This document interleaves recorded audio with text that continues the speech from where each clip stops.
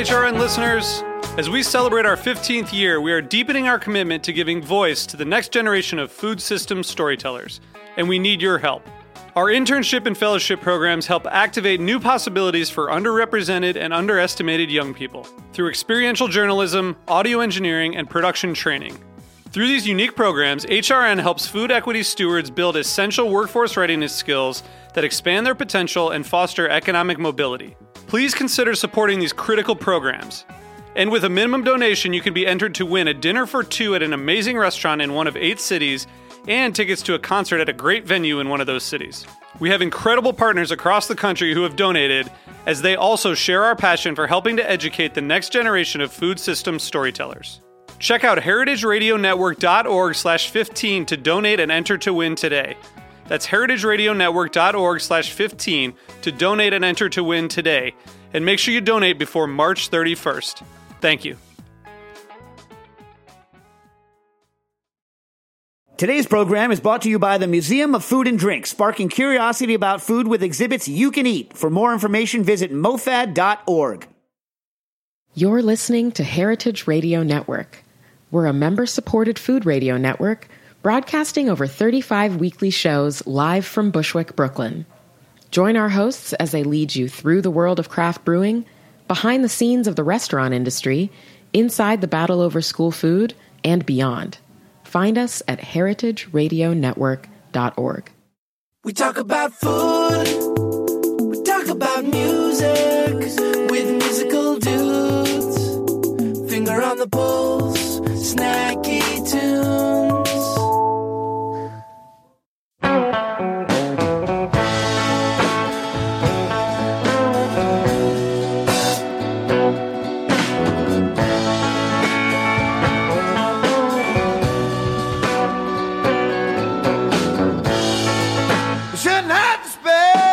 Sitting still, smoking cigarettes in my windowsill. I love you, I know I always will. I can't keep from crying. What good does it do? Tell me how I'm gonna feel. I know it's my own fault that I'm unwell. Shouldn't hurt so bad. Got love. Love should be enough. Love should be enough. Love. Love should be enough. Yeah.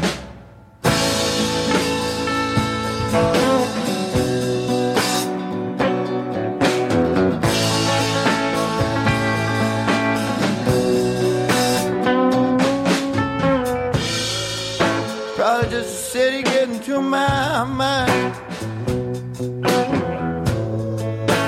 rattling everything that's not nailed down inside. All I know is in my younger days,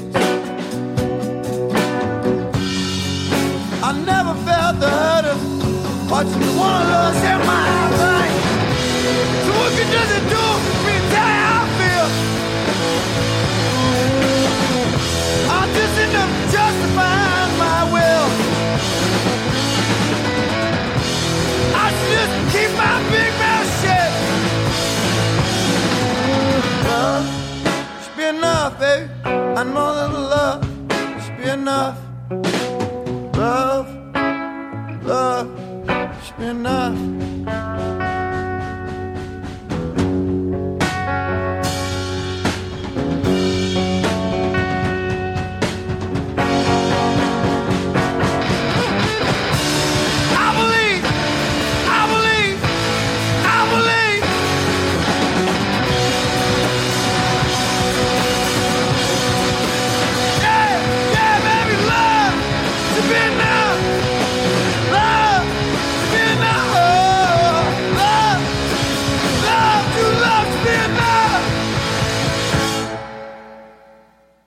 Welcome to Snacky Tunes. I am with Nic Adler of Goldenvoice, culinary director, For Coachella. For Coachella. Yeah. Director of food for other festivals as well. Welcome to Snacky Tunes. Thank you. Thanks for having me.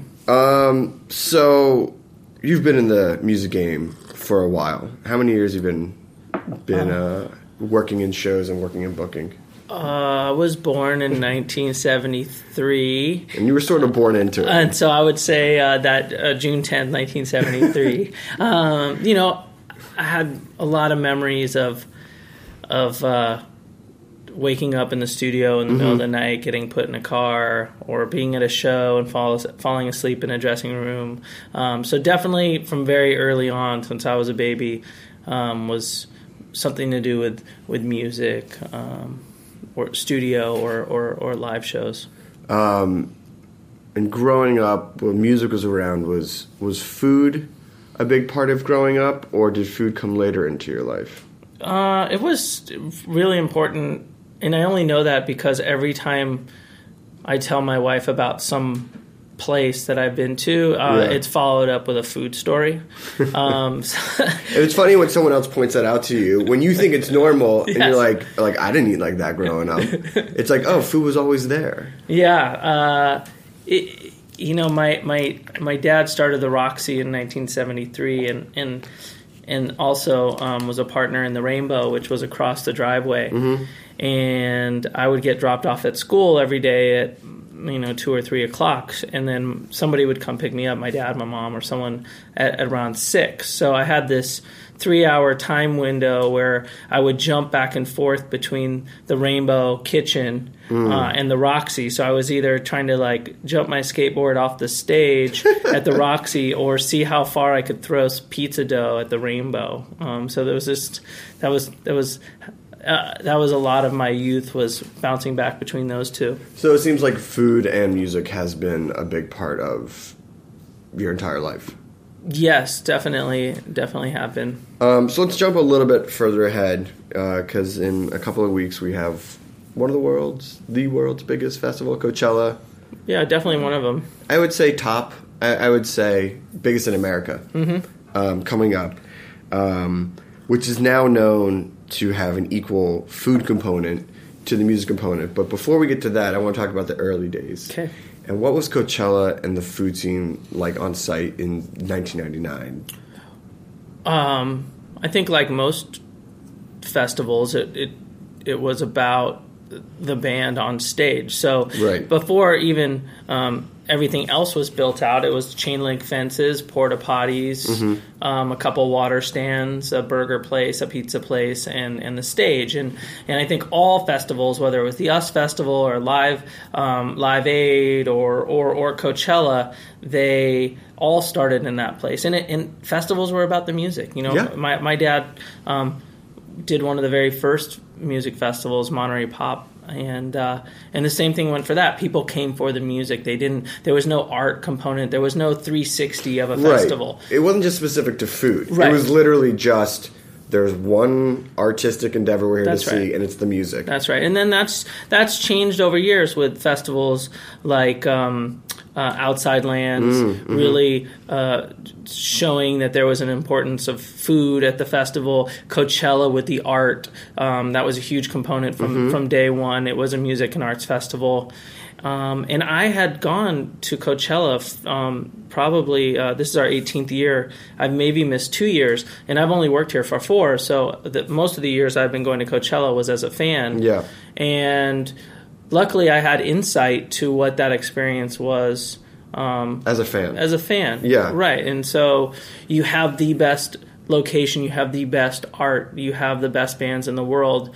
It just seemed like there was this component that was just sitting out there waiting for someone to do something with it. So what year did this culinary shift begin to start in the programming? And did you even look at it as programming, or was it just sort of simple start of, we're just going to offer better food than just the sign that says pizza or the sign that says corn dogs? Right.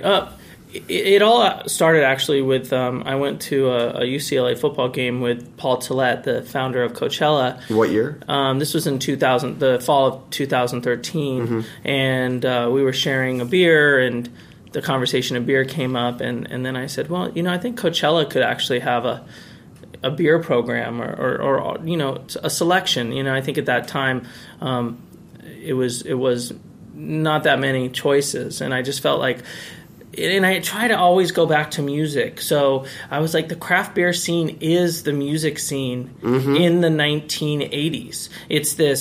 It's labels are popping up. People are signing on these craft breweries. They're collaborating with each other. They are marketing in a different way. It's hot, It was a trend. And so that's how I tried to explain it to Paul, was that there's something out there that's on the same track as music, but it has to do with culinary. And then in that same conversation came up, I think there's an opportunity to do something with the food. So I went home that night and, wrote what maybe in my mind was like a manifesto of how to integrate food and beverage to Coachella. And he called me the next morning and asked me to come into the office, and I came in and he said, these are my two partners, and I met them, and then I walked out an hour later tasked with trying to, start a food program at Coachella. So it seems like there wasn't any resistance, or just, I guess around 2013, food had really, as far as the mainstream as like an art form into itself, was really in its blossom. Like it had really hit its stride. There's no denying that food was not this like, oh, we're really into food now, and then it was going to pass. Like, it was just booming. There was no stopping that. There's no stopping that. So how did you get started in... It's one thing, you write the manifesto, you convince everyone, and yes, there's outside lands, but, there are also some other food festivals who will not be named that, like, tried and didn't do so well as having these, like, gourmet components. How did you start to think about implementing it and getting to be honest, the attendees to start changing their mind about the way they ate at festivals? Right. So at Coachella, most of the people are always going to come for the music, and I think that's going to be true to any festival that started as a music festival. So there's a company that we work with, and they handle like this almost. They handle the food and beverage production, but they handle the festival vendors, the ones that go, the spicy pies, the white guy pad thai, the ones that kind of travel from festival to festival, and you need that. And that's a core to feeding people, because most people want a $7 piece of spicy pie that's humongous, and it fuels them, and they can keep going, and they can do what they do. Sometimes when you're walking from stage to stage, you don't want to like sit down and have a dinner. You want to grab the chicken fingers. I was never trying to change the whole food program. What I was trying to do is slowly take chunks of people out of that 100% and say, maybe there's 10% of the people that are looking for something different, or 20%, and we've grown that number. First year, Chris from Night Market was a friend. Nick from Everly was a friend. Church Key, the Kazanori guys. I basically went to places that I had spent a lot of time with, and I knew on a friend level I could talk to them and kind of hoax them into coming out to the desert. I mean, here's the pitch, right? I'll get you whatever you need to Coachella. You can cook on site. How does that sound? They're just like, yes? No, they didn't like that. No, it was very scary, because I think most people that, maybe not festival goers, but you go to a chef that spend most of his time in the kitchen and you say Coachella, the desert, and so then they have this image of them cooking at Burning Man. With this large thing driving by with a windstorm coming across them, and then they're trying to put out like this very kind of complicated dish. So I had to get them out there and show them that 99% of the field was green. Polo grounds. That there was a CVS down the street, and it was in a civilized place. But then we actually got them out there, and then all those things happened. The windstorm happened, and the fryers didn't work. And Tal from Crossroads is packing up Saturday morning, and Chris is packing up on Sunday morning and leaving. And it was nothing short of a disaster in year one. But how was the response? I mean, and the response side too was anything like Coachella that's been going on for years or anything like that.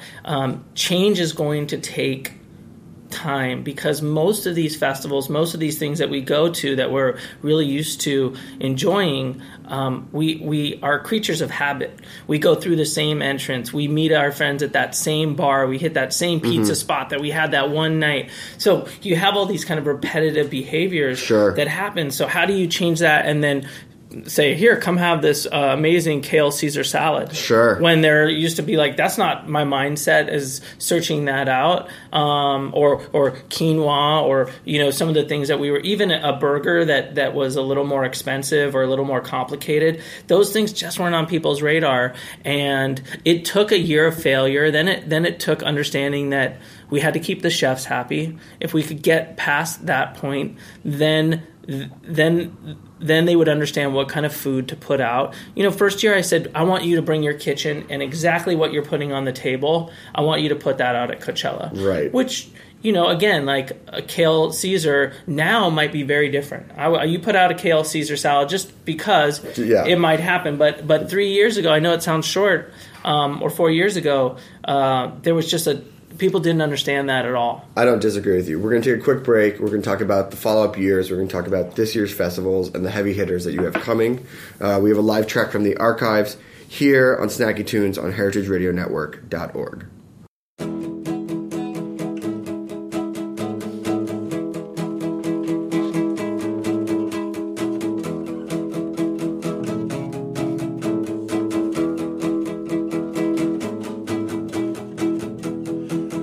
Tired heart now, darling, lift it up into the air,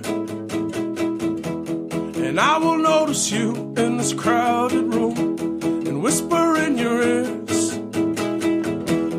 Lift your tired head down, darling, lift it up into the air, and I will float to you in this crowded room. Let's get us out of here.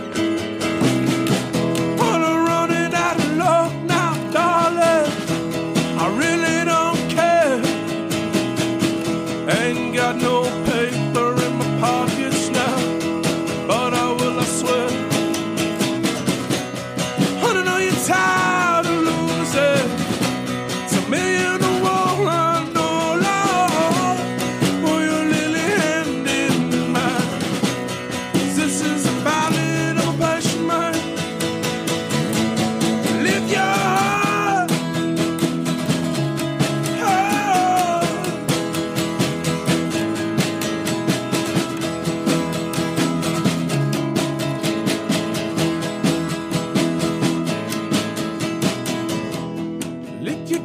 Eyes now, darling, hold back your pretty head. As long as my heart keeps pumping blood, ain't gonna disappear. I'm running out of love now, darling, I really don't care. Ain't got no paper in my pockets now, but I will, I swear.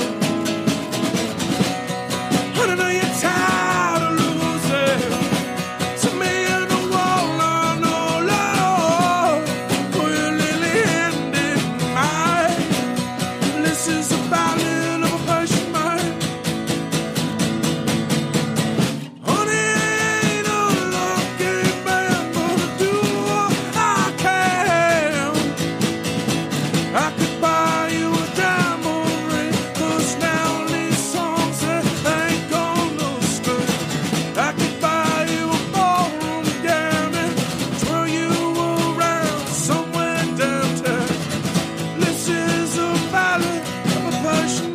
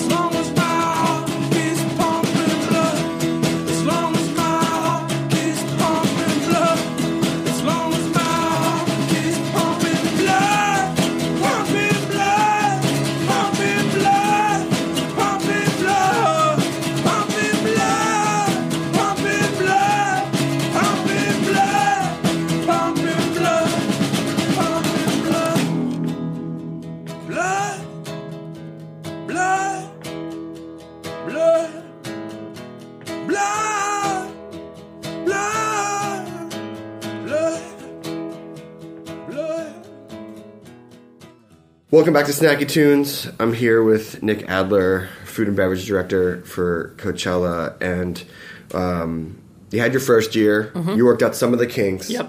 Now it's 2014. How do you go into it programming? How do you go into it learning from your mistakes and getting people more comfortable with the idea of having more gourmet food at the festival?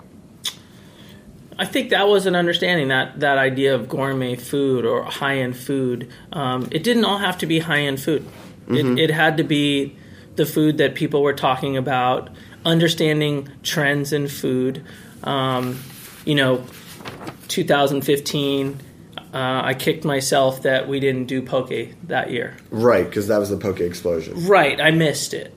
Right, so I got it the next year. It was fine. It still did great. No one really knew. But I felt like it was my job to identify those trends and make sure that they were breaking at Coachella. Similar, and that's how I looked at Paul looks at the lineup. You have the bands that everybody knows. You have Radiohead. Sure. But then you got this middle tier that pretty much people feel consistent with. They might go to it often, and then you have this discovery mode. And I felt that what a cool place to be in, that we could be part of that discovery. The After's ice cream explosion of the warm donut with a crazy fruity pebble ice cream inside, or something like a sumo dog, which is this Japanese themed panko crusted hot dog topped with this Japanese explosion on top. So it was just understanding trends, and then again, there was a lot of back of house things. It was how do we interact with these chefs? Chefs they're so into their four walls, and they know where everything is, and they're yes chef, no chef, and they were showing up in that first year, and I was like, I don't know chef. Which they don't ever want to hear. Right, and then even worse than that, a real no chef. I'm sorry, chef. Yeah, no. Yes, exactly. And especially those types of guys, and because you had heavy hitters from the LA scene from the get go. It wasn't just nobodies who were coming in and just had restaurants. No, it was Joseph Centeno in that very first year. They care about their food. And that's, I think, one of the things that when you work enough as chefs, you no matter the situation, if they're putting their name out there and putting a dish out, they want it to be the best dish possible. And it should be. So, what type of changes for the back of the house did you make? Did you start bringing in the kitchens? Did you start sort of just analyzing what dishes work, what didn't work? Did you help them curate their menus? Yeah, to guide them to success? I think a little bit of all of that. Just quickly on the back of house side, it was more staff understanding how to load them in properly, getting them in a day early. They just weren't fast. They didn't move quickly like a festival vendor comes in. They could probably show up 2 hours before and be pumping out hundreds of thousands of pizza within a couple hours, where these restaurant chefs took a little bit of time. So understanding the pace of things, giving them more time, giving them more support, dedicating people to them, and then as far as the menus, paring them down, getting them away from 6-7 items down to 2 featured items, a featured item, and 2 or 3 sides, showing them putting a burger for $23 on the menu no matter how great that burger is just a disconnect at a festival. Sure. That doesn't mean that a $16 burger, when you add bacon, avocado, and truffles, and it becomes a $50 burger, that works for some. Right. For not for everybody, but what I'm saying is, it was this perception of coming up and that's I'm just not going to touch a $23 burger, but they actually walked away paying $24 for something similar. Yeah. And have you now seen a few years in the shift from both the concert goers and the chefs? Yes, completely. There's a anticipation for the food program. There's an understanding that someone's actually going through and curating this chef lineup, and I think people get excited for that. There's these restaurants. What we've tried to do this year is not only look at Southern California, but we've pulled some in from New York. We have a Miami crew. We have some chefs coming from Chicago. We got Paul Kahn. Yeah, exactly. That is awesome. But before we talk about the chefs coming this year, you've even raised the game even more with your partnership with Outstanding in the Field. Right. Can you talk about how that partnership started and what the experience is like? We were trying to find a way to do a sit-down restaurant at Coachella, and just running the models. We just didn't know how to do it, and the failure rate was too high, and I was trying to not to fail. So sure. in my search, I found Outstanding in the Field, and this winding table. It's amazing. Linens, glassware, the opposite of what every experience I ever had at a festival was. And how can I mix these two things and put this beautiful table, well-known chefs, winemakers, and then none of that even mattered. The conversation at the table, a 22 and a 23-year-old couple sitting across from a 40-year-old couple. One was from this part of the country, this one was this. Then they start talking. They pour each other a glass of wine. They're sharing the beautiful salad from the farmer down the street, and they realize that there's 4 or 5 bands that they love, that they have these connections, and then they become friends for life. Yeah. And for me, food was always about bringing people together at a table and having conversation and creating those relationships that last forever. And that's what I think we were trying to do with Outstanding in the Field. Mm-hmm. And I don't want to say the food and the chefs and the wine is a bonus, but you remember those moments, but friendship and that time you spent at the table is something that's going to last forever. I remember the meal that I had at Turin on site at Coachella, and that moment of sitting down while the music's coming from all sides at a festival was so special and unique that it's one of my favorite concert moments ever, because it was so unexpected. How could your favorite concert moment have to do with sitting down at Turin at a it's crazy. I know, it's crazy. I mean, but that's the thing. And so even when the year rolls around and the lineup is announced, I know people are equally, at least from like a festival goer and like a media side, they now expect like a solid lineup for chefs. I know. Like it's you've I don't want to say victim of your own success, but now it's like, oh, who are we bringing this year? So who are you bringing this year? In Outstanding in the Field or just in general? We can talk about Outstanding in the Field, and then we can talk about the chefs as well. So Outstanding in the Field, we have some serious LA favorites like Neil Fraser, shout out, Nicole and his brother Arjun, Bruce Kalman, Perry from Forage, Naisha, Dakota. Yeah, you have a whole like power woman. Yeah, I always. You know what? It's. I want to. It is intentional, and I don't want it to be on one night. I honestly wish that it was peppered throughout the entire thing. I just. Scheduling, and we need. We need to empower. We need to make sure that we're integrating. That these lineups are looking equal. There are just as many great female chefs as there are men chefs. Absolutely. But for some reason, I got to stick 3 of them on one night. So it happens. I know the festival's sold out, but can you still get tickets through the Outstanding in the Field? That's actually the biggest secret for people who are inside knowledge of food. Yeah, and I think we did that because it was actually, it's been pretty funny. Is a couple years we forgot to bundle. We forgot to make sure that you had a ticket to Outstanding in the Field. So we'd get this radio call. We have a group of 4 at the front gate for Outstanding in the Field, and they actually bought tickets to Outstanding in the Field, but didn't really want to go to Coachella, and so they never bought the Coachella ticket, but they just bought the Outstanding in the Field dinner. And there was, and so there was just a thought that maybe we could do something great for people, is if they really saw a dinner or something that they liked, that they had access to get in. And so we were able to do a cool bundle with the tickets. And the only way to get Coachella tickets through us is to buy an Outstanding in the Field dinner, and then you could purchase passes with that. I mean, which is very awesome and very cool for anyone who, and the added bonus is probably one of the best meals you're ever going to get. Not just at a festival. Yeah. The last point I want to touch on, and this is one of the things and reading more about the festival and things like that is that, look, you're out in the desert, you're out in the field, you're bringing everything in, everything out. But sustainability is a big thing for you guys. Yes. How do you bring sustainability in your approach to food, and what programs are you looking to do so that it's sort of pack in, pack out, waste as little as possible? Right. Some people say that their festival is a green festival. I've heard that term, or it's a sustainable festival. Just that is not a true statement.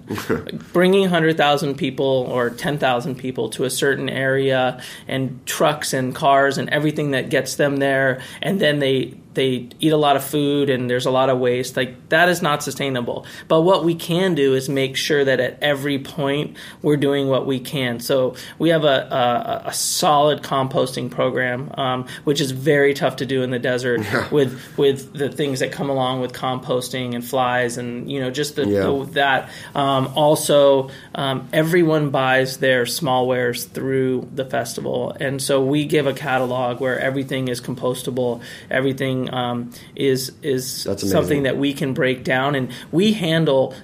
We have an internal what we call a resource department, which is our trash and recycling, and everything is done through us, and we break it down, and then we bring it to a place that then the trucks come and pick it up. So again, it's festivals are not sustainable, they're not green, but you can look at different points of the process and make sure that you're doing everything you can to limit the impact. Yeah. Well, Nic, congratulations. Thank you. This is so awesome. As a first music fan, well, I guess I've been in love with food and music my whole life, but I just didn't realize how much I love food. I knew I loved music. Yep. It sounds like you did too. And then, same place. Then you realize, oh wait, I really love food. I appreciate what you were doing, what you guys are doing. I'm very excited to eat my fill at the festival this year. For everyone who is still looking for a way into the festival, do yourself a favor. Get on these dinners. Yes, for sure. I've done it. It is one of the best things you can do at a festival, and It's weird because you don't realize how much you're facing the stage and listening to music and dancing, which is awesome. But to add in this component where you're actually going to meet strangers and talk to them just brings this whole rounded experience. Well, I also think that's the difference between a concert and a festival. Absolutely. And I think we're helping change the way that people festival. Exactly. As a verb. Exactly. It's a real full experience. 360 experience. Coachella.com is the website. Yep. Instagram. Where can people see any of the food pics? I know we're going to be posting some. I think they're going to be out everywhere. There'll be some on our Instagram, and then on the Coachella website, we'll also have a page dedicated to. It's already up as far as Outstanding in the Field chefs, and then all the restaurants will be on there as well. Awesome. Well, thank you so much. We have another. Thank you. We have another live song from the archives on Snacky Tunes, and then a live performance coming up in the second half of the show here on heritageradionetwork.org.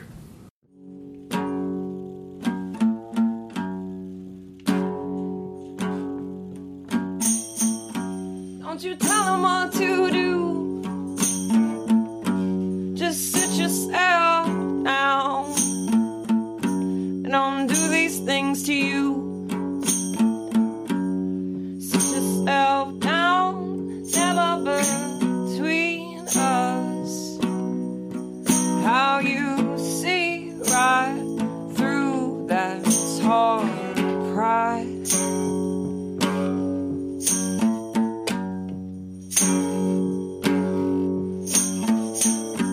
That pride you got means everything to you. When I hit you on the knuckle, baby, look me dead in the eye. Watch you see it right through me too.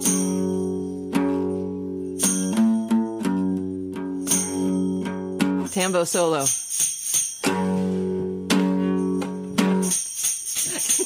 You're so good. Keep your pride. You find somebody else that will keep all your actions you're doing justified. 'Cause I pride you got means everything to you. When I hit you on the knuckle, baby, look me dead in the eye. Watch you see it right through me too. Justified. destroy this room, right, Andy? Ready? Okay.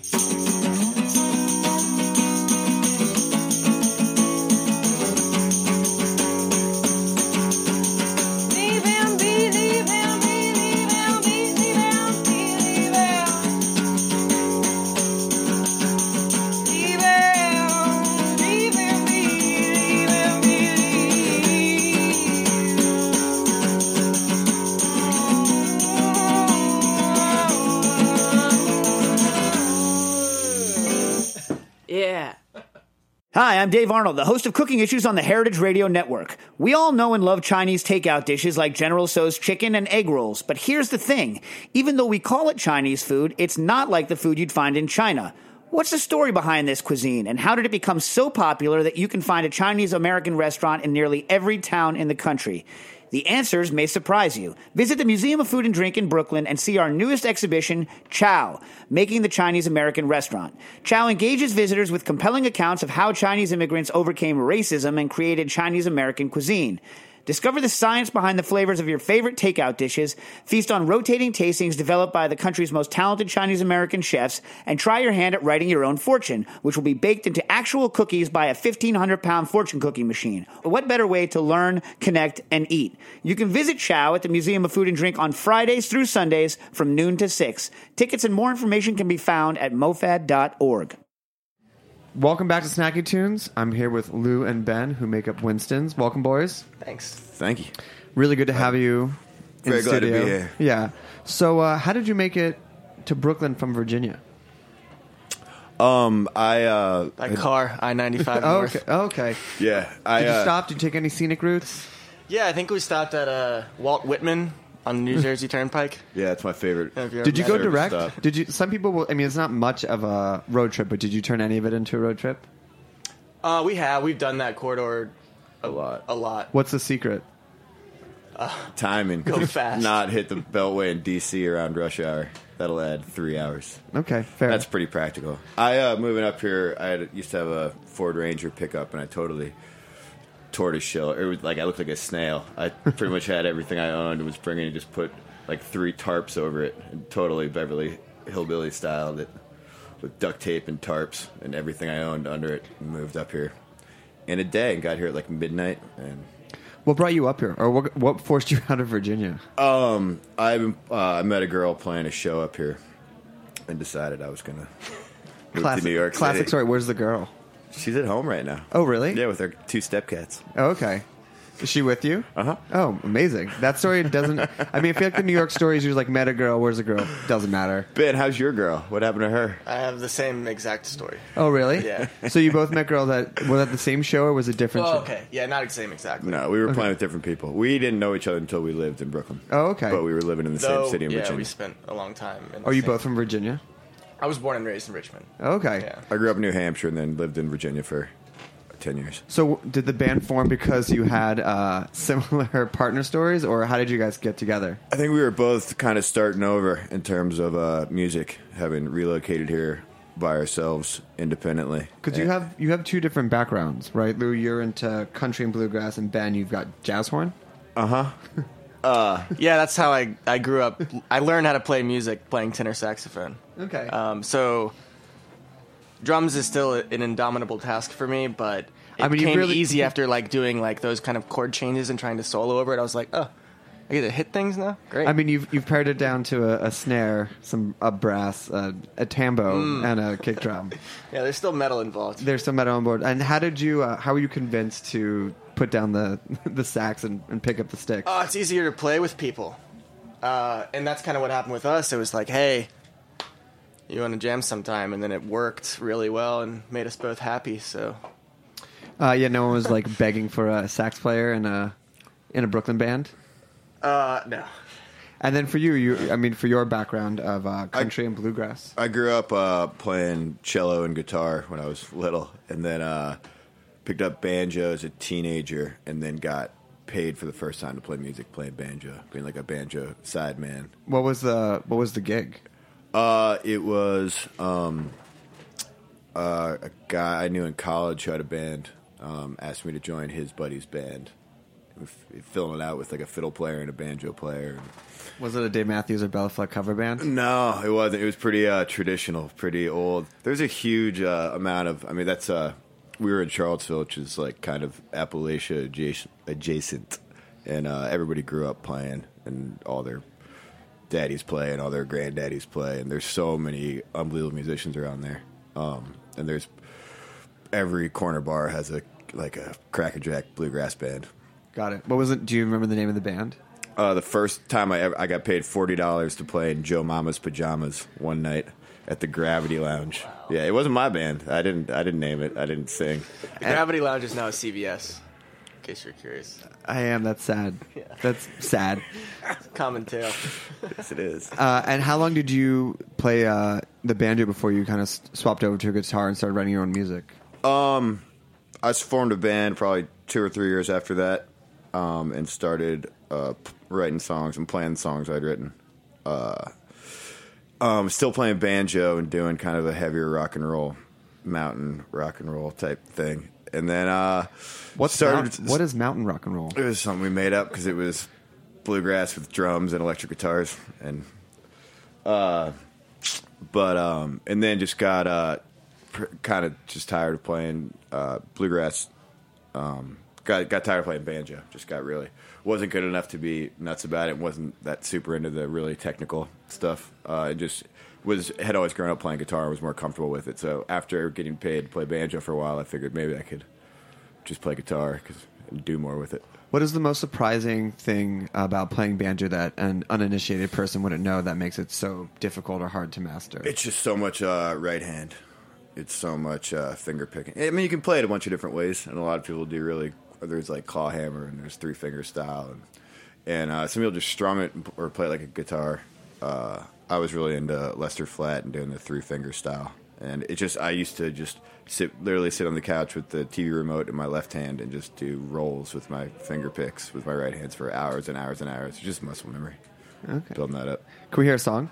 Yeah. What are you guys going to play for us first? This is called Enough. It's the B-side of a 7-inch we put out February 17th on Warhen Records and Grand Jury Records. Great. Here live on Snacky Tunes.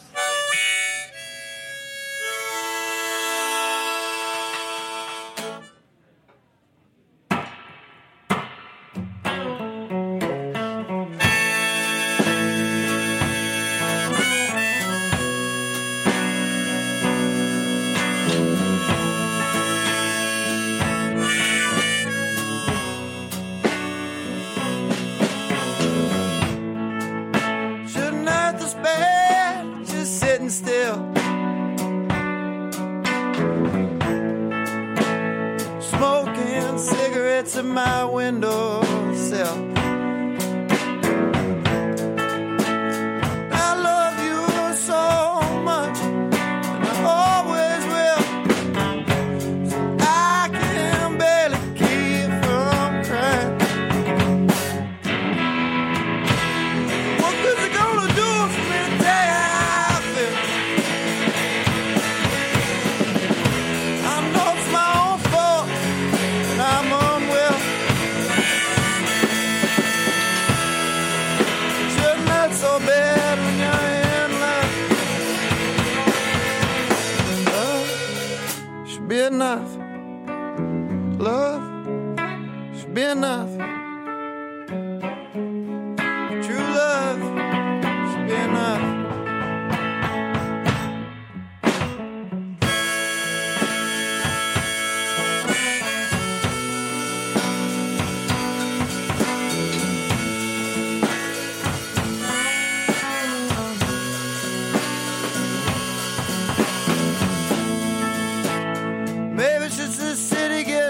My mind, rattling everything it's not nailed down inside. In my younger days, I've never known the shame of watching someone I really love feeling the same. What is it gonna do for me to play?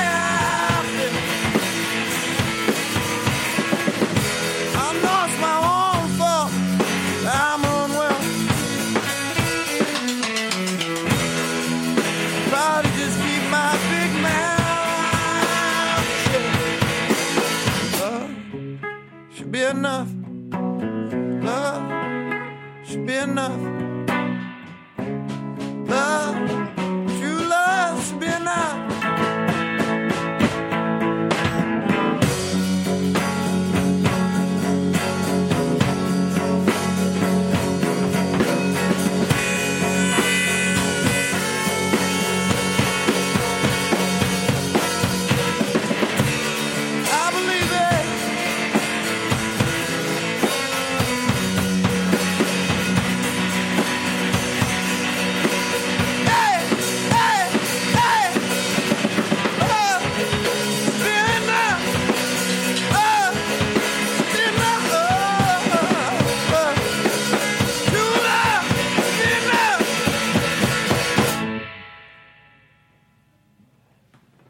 I want to read a question that you guys sent over to me before the show. Salad.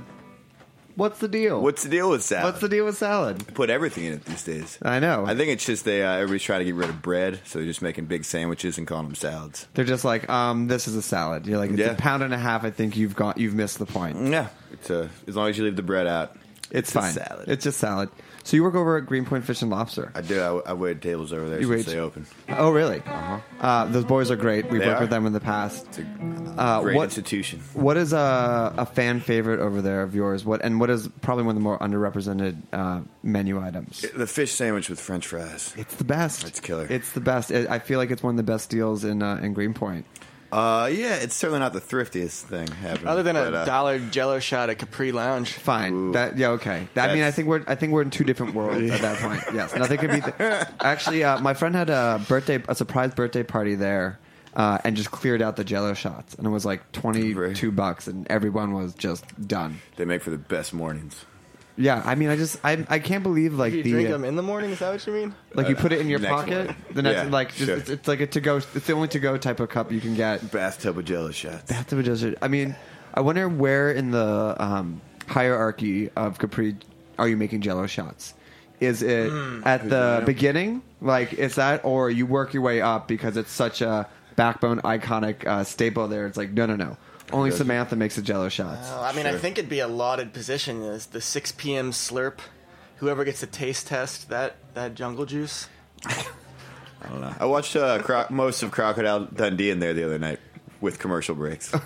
I mean, the place, if you haven't been, it's probably one of the last havens of best dive bars in Greenpoint. That's a good one. There's a couple. Conio's is mine, if you've ever been there. I've never. Where's that? It's right around the corner from me. It's under Norman. his house. It's in the basement. It's pretty much under my house. It's the sign outside my bedroom door. Yes. It's called Conio's. It's terrific. If you go there, say hey to Barbara for me. Or Lou said hello. I'll tell her myself. You guys have a recording project in the financial district. Yeah, we were there all day yesterday.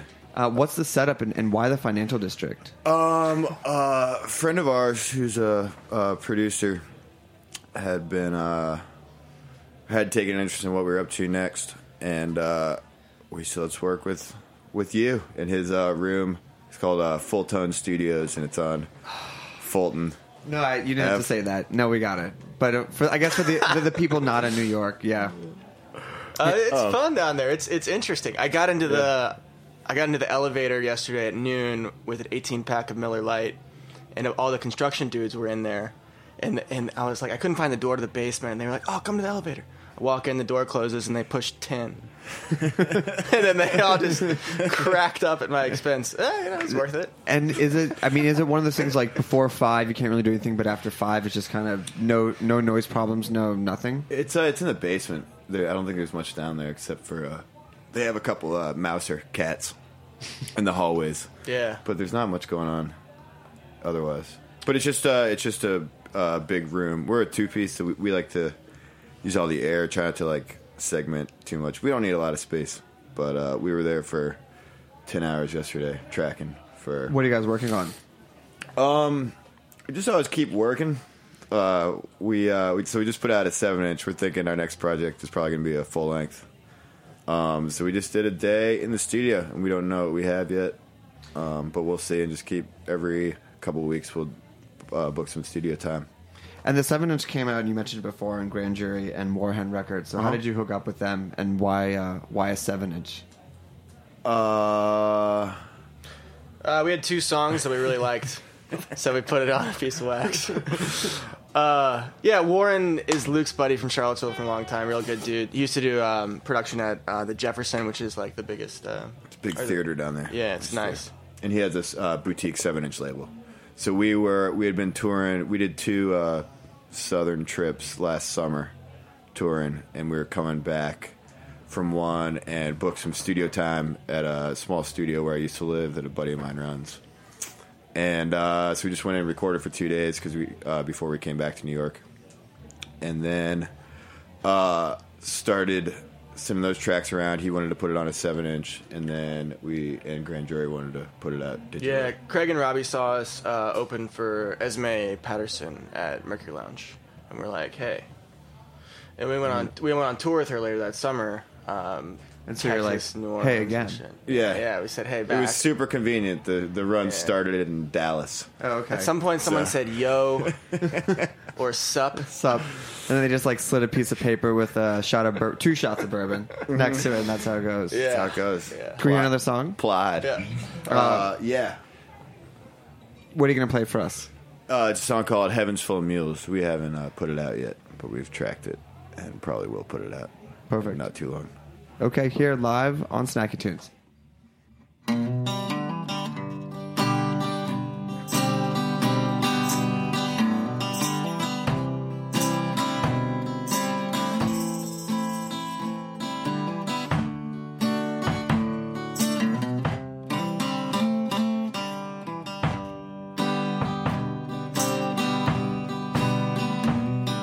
I'll start again tomorrow, selling off my days to pay for more that are still in store for me. I'll punch that clock tomorrow, bow before my boss, who can take away my needed pay if she wants. I've heard how lucky I am making honest wage, not worth a damn to anyone, just enjoying my days. We all live by Richard Mills rules.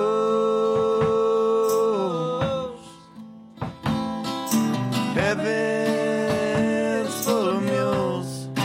Heaven's full of mules.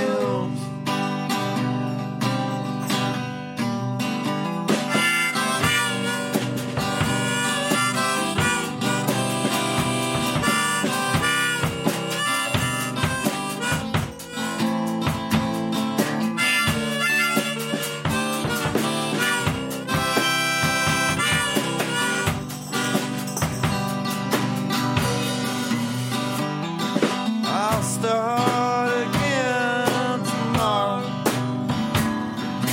selling off my days to pay for more that is still in store for me. I'll punch that clock tomorrow and bow before my boss, who can take away my need to pay if she wants. I've heard how lucky I am making honest wage, not worth a damn to anyone, enjoying my days. We all live by Richard Mills rules. Heaven's full of mules.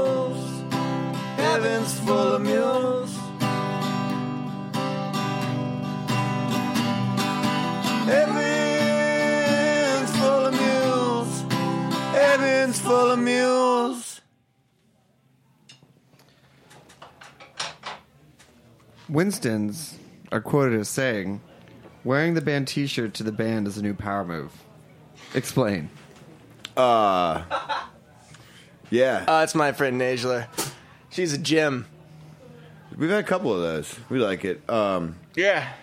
It's undoing years of the opposite. Right. No, we got a buddy, Fernando, who came to our release show, and by the time we started, with the first time those T-shirts were available, he had purchased one, put it on, and was in the front row. Better story about Fernando, not to try and one-up you, is that on New Year's Eve, Fernando proposed to his lady during our set.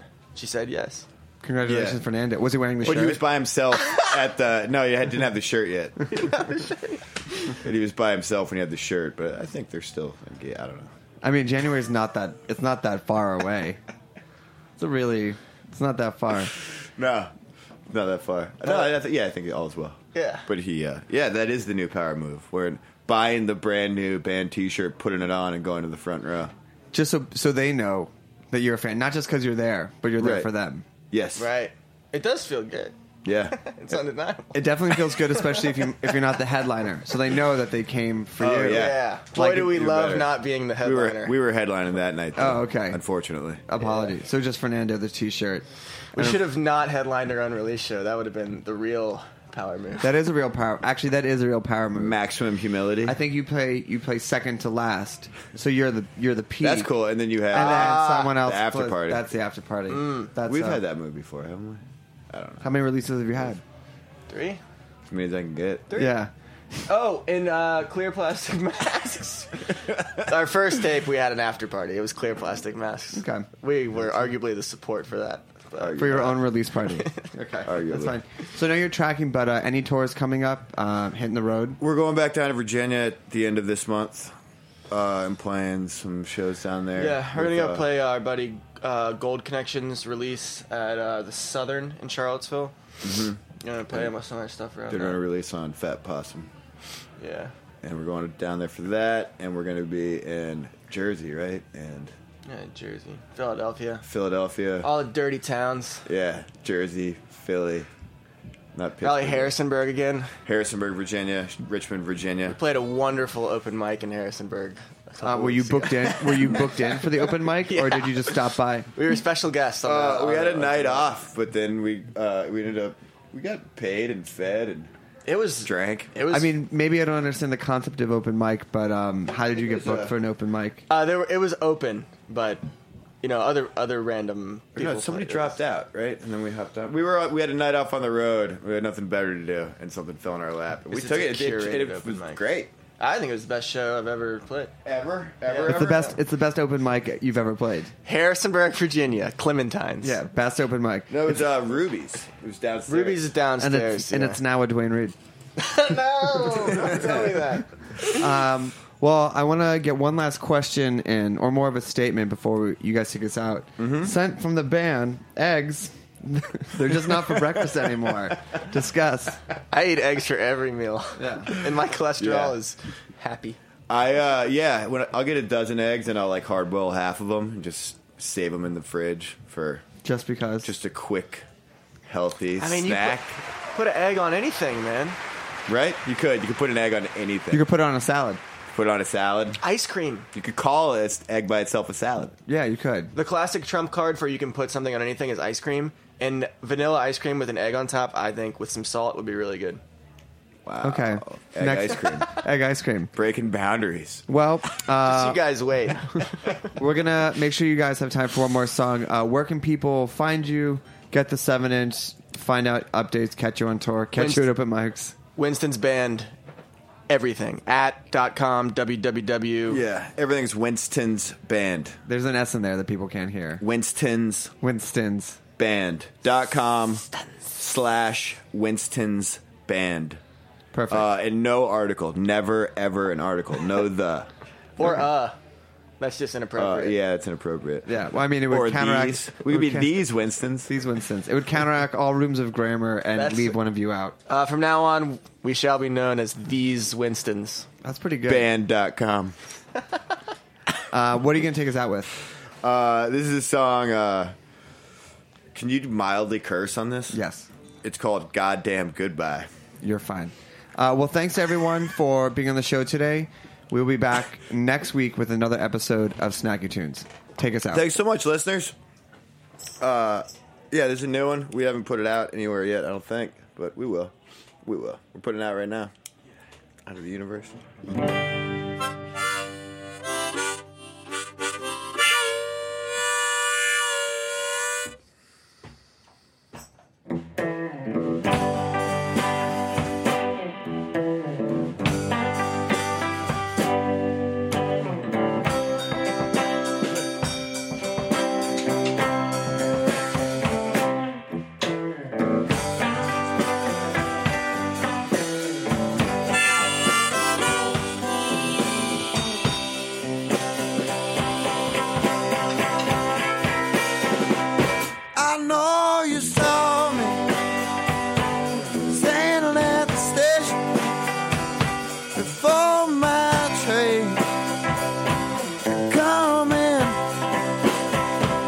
And you pretended I was some other person.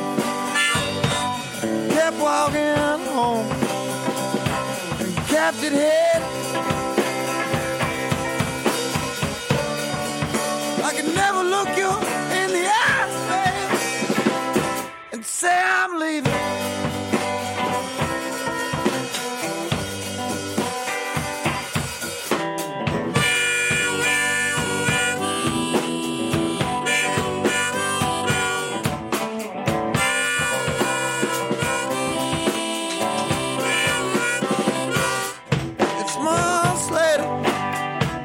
I'm still on the run.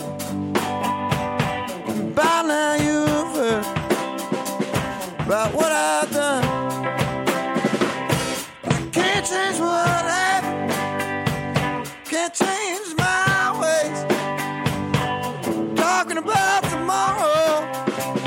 It's always today. But I can never look you in the eyes and say I'm leaving.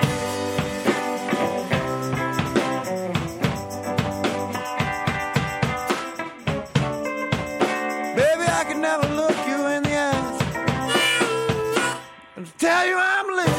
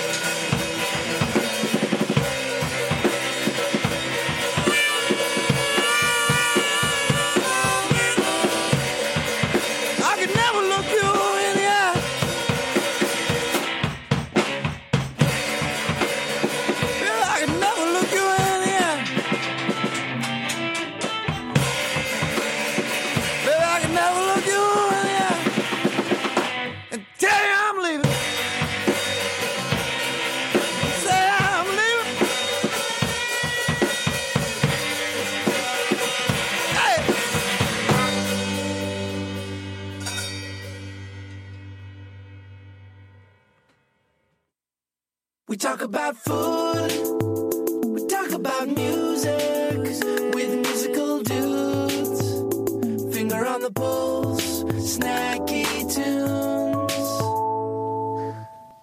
Thanks for listening to Heritage Radio Network, food radio supported by you. For our freshest content and to hear about exclusive events, subscribe to our newsletter. Enter your email at the bottom of our website, heritageradionetwork.org. Connect with us on Facebook, Instagram, and Twitter at heritage_radio. Heritage Radio Network is a nonprofit organization driving conversations to make the world a better, fairer, more delicious place. And we couldn't do it without support from listeners like you. Want to be a part of the food world's most innovative community? Rate the shows you like, tell your friends, and please join our community by becoming a member. Just click on the beating heart at the top right of our homepage. Thanks for listening.